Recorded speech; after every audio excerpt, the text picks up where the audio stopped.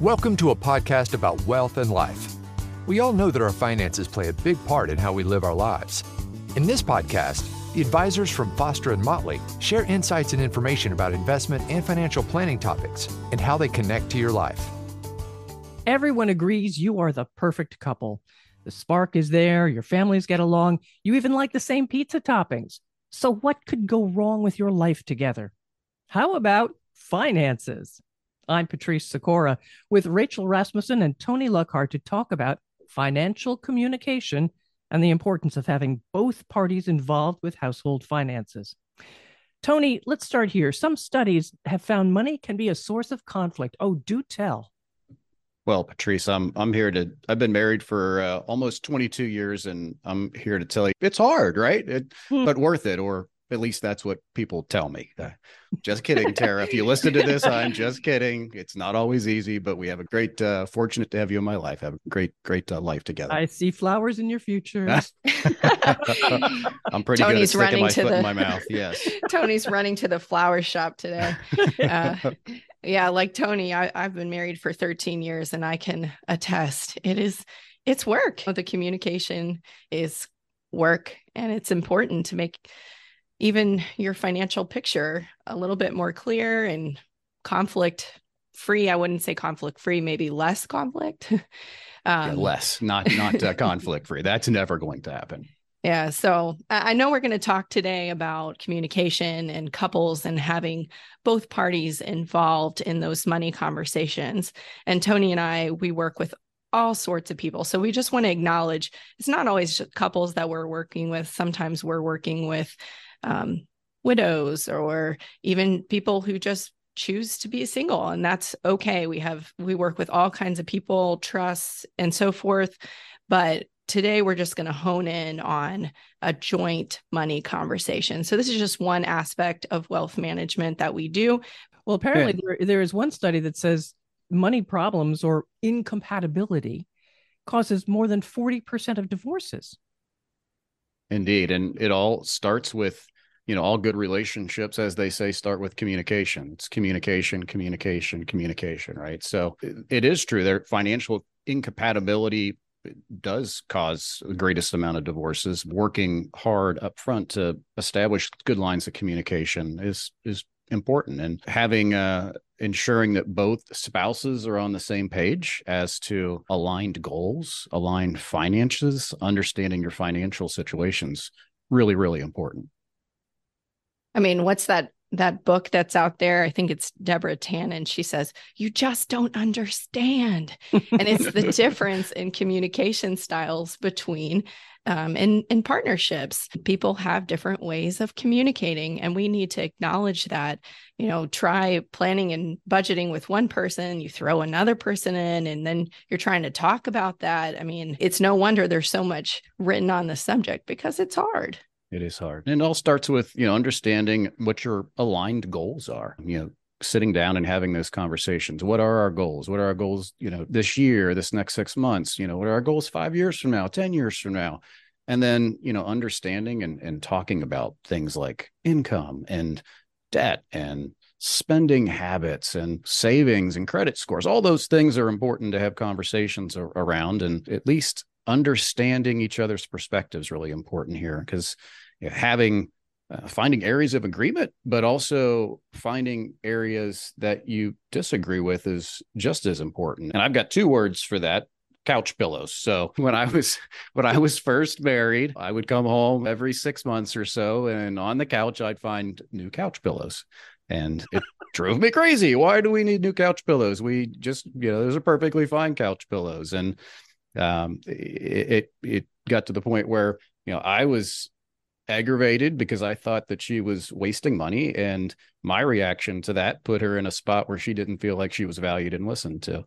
And the solution to that, after several disagreements and arguments, we set kind of 3 pots of money up. We had the big pot of money where most of our bills get paid out of, and then we've got the Tony pot and the Tara pot. And she could buy as many couch pillows as she wanted out of her Tara pot of money, because that was her money to spend with, no questions asked. And that really allowed us to take a step back and say, okay, well, I don't care. I'm still not a big fan of couch pillows, but as long as Tara's spending out of her pot of money, I'm cool with that. And I'm spend money on things that she probably wouldn't agree with as well. So Tony, couch pillows, that makes your house a home. I Does just it? have to Does disagree it? with you on that. I mean, I have nice pillows. My kids have destroyed them, but I'm going to go out and you bet it I'm going to get some new ones and they're going to be nice, because to me, it's not about the pillow. It's about what it speaks to and creating the environment, or what do the Danes call it? Hygge. I'm going to say it wrong, but basically the cozy atmosphere. So maybe for her, it's not about pillows at all. It's about, how do I want to feel in my home? So, you just don't understand, Tony. Oh, I agree. You just don't get it. And we may not get what you're into either. I go and hiking on a mountain. I can't understand that. Why you might need gear for that. I'm thinking the sidewalks are fine. Now, the way you're brought up, you learn from your parents or those around you. You better find out pretty early on, if this is going to be the person you're marrying, what their upbringing was like.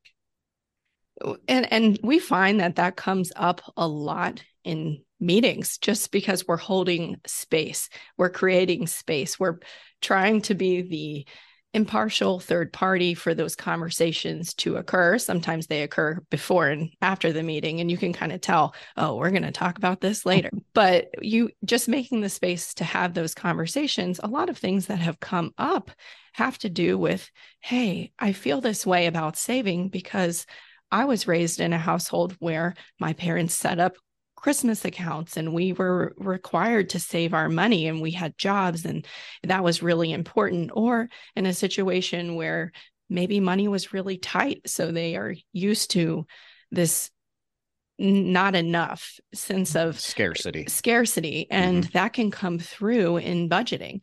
And maybe their money situation as a couple, as partners, it's very different than the situation that they had as a child, but it's really hard to untangle those feelings around money. And listen, we're not therapists. We can't help with that. But other than making space and making each other aware of that can help ease tensions in these conversations. Well, why do you really feel like that? Well, Dad set a timer for the shower and it was off in 5 minutes. You can see why I complain about the water bill. You can see where this is going. Yeah, I went to a conference many years ago, and one of the things that related to me in that particular conference is one of the speakers related to people. It's either grasshoppers or ants. Yeah, grasshoppers kind of hop all over the place, so they have fun and they spend money. And ants can save and for their money or their food away. And having a relationship with a grasshopper and an ant is, challenging sometimes. And having two ants in the relationship, sometimes people don't spend enough money and don't give themselves permission to spend. So it's every little situation's different, and the dynamic between different couples is different for every person. That's sometimes something, Tony, you bring that up. I think that's really interesting. You get in a situation where you have plenty of income, you can do what you want, and yet some people still feel like they can't spend that money to go on the vacation, or they want their family together, but they're not sure if they want to pick up the bill or something like that. Just giving that permissioning to say, through financial modeling, look what we can show you about affordability, can sometimes lessen those concerns. But Tony, you bring up a good point. It doesn't always cut the way of spend too much. Sometimes it's, hey, you could afford to spend a little bit more. And I'll just kind of refute the couch pillow comment by, females have something called the pink tax.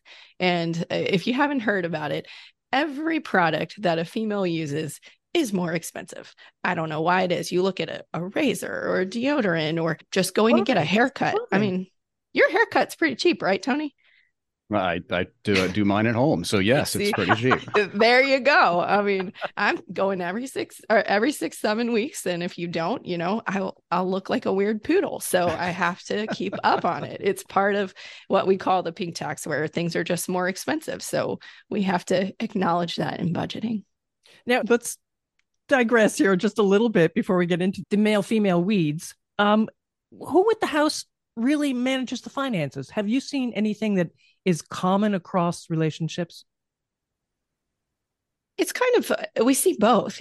Sometimes you have one partner in the relationship that is the main breadwinner.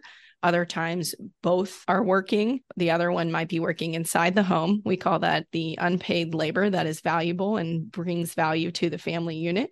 And we want to acknowledge that. But oftentimes, we'll see that the person who is working in the home is helping with the budgeting because of time constraints. Sometimes when there's dual income, it could be either or, but normally it's one more than the other. Don't you think, Tony?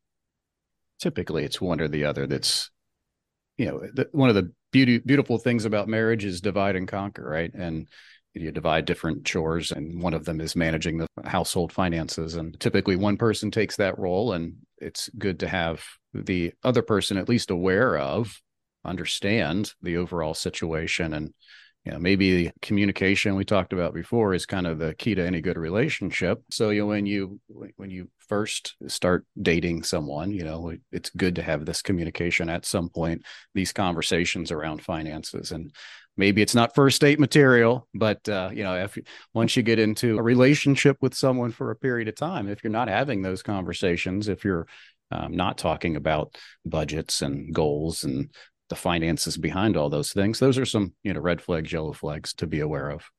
Setting a regular cadence of having those conversations will help them not kind of go to the back burner. If you say, on an annual basis, we're going to look at what we spent this year and we're going to have a talk about that. And maybe on a monthly basis, we say, what's our priority for the next few months looking 3 forward? 6 months. Yeah. Yeah. But, we're meeting with clients once, twice a year. So those conversations are definitely happening then. But we just recommend setting time on the calendar or a mental checklist that we're going to talk about budgeting, because that's contributes to your well-being, not just your financial well-being, but your communication well-being with your partner. Should the kids be involved in this?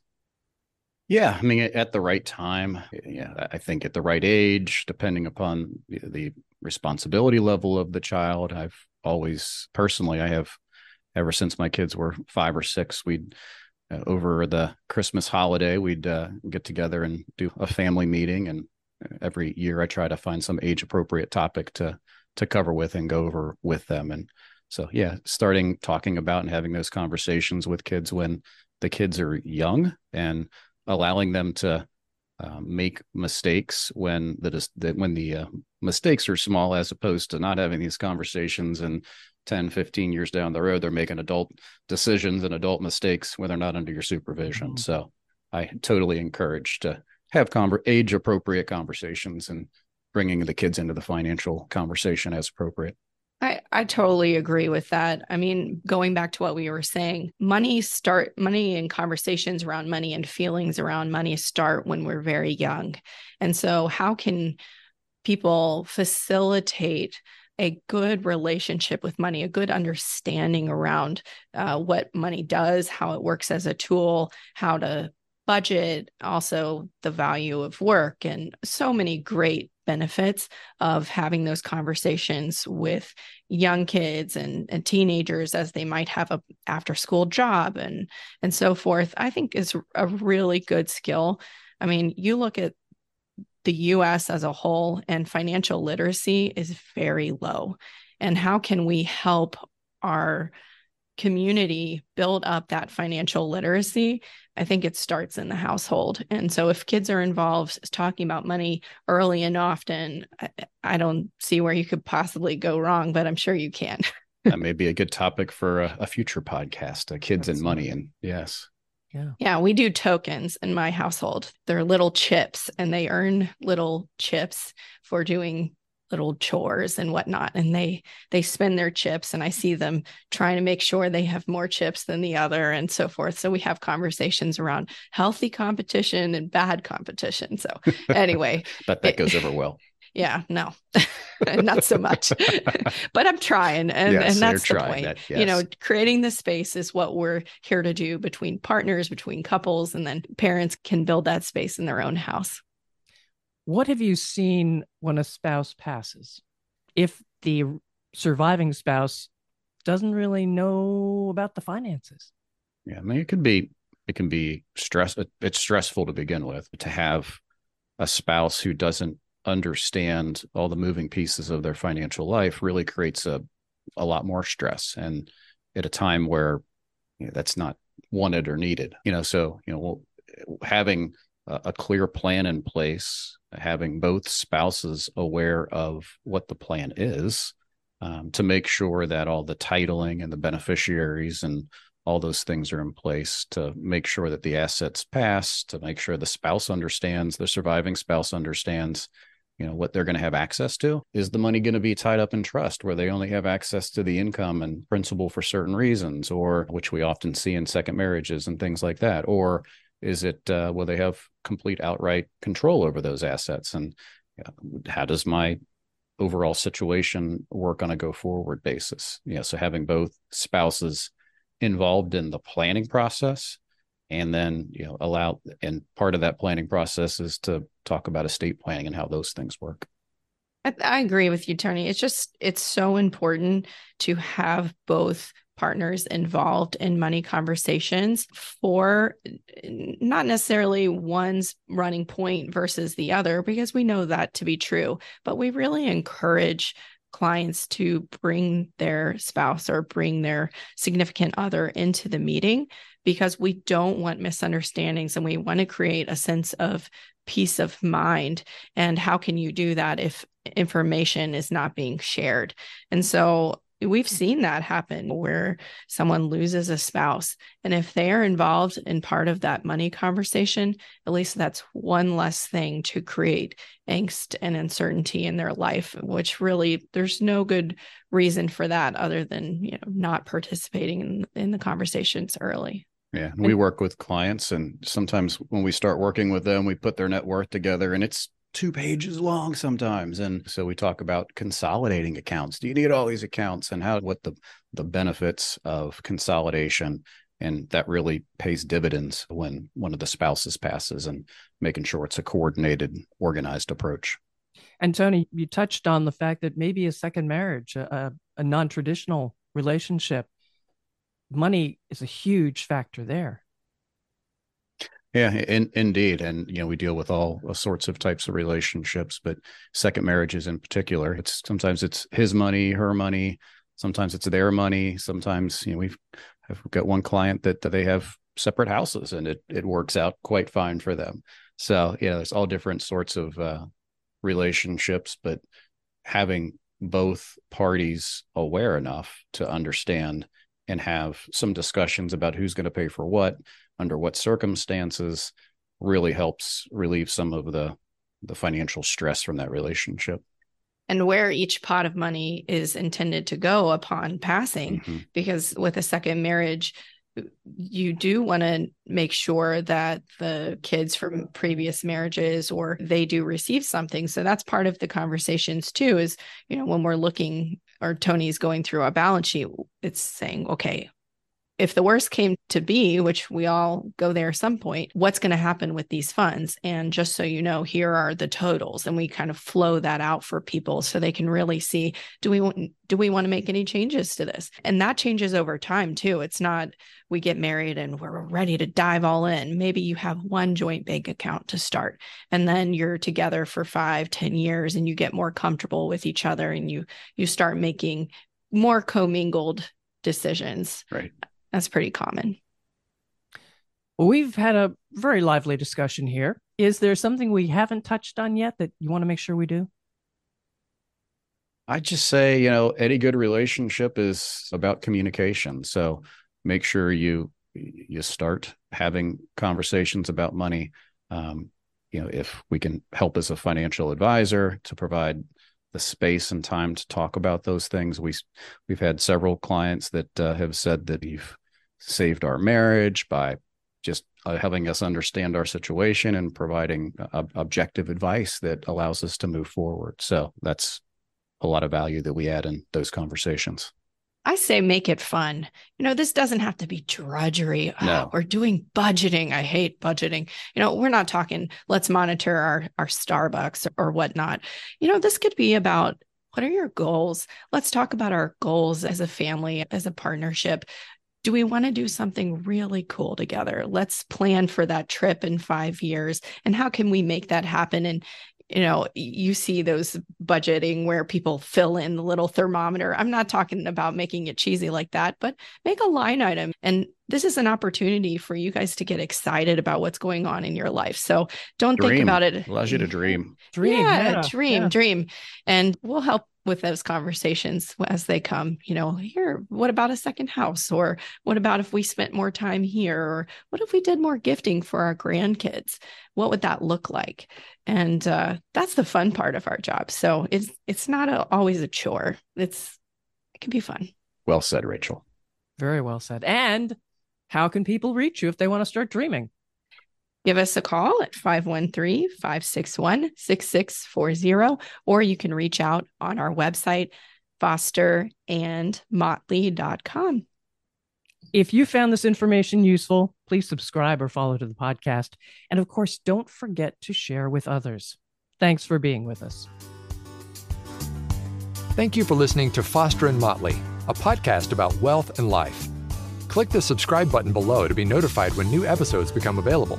The information discussed and posted represents the views and opinions of the guest and does not necessarily represent the views or opinions of Foster and Motley. The content has been made available for informational and educational purposes only. The content is not intended to be a substitute for professional financial advice.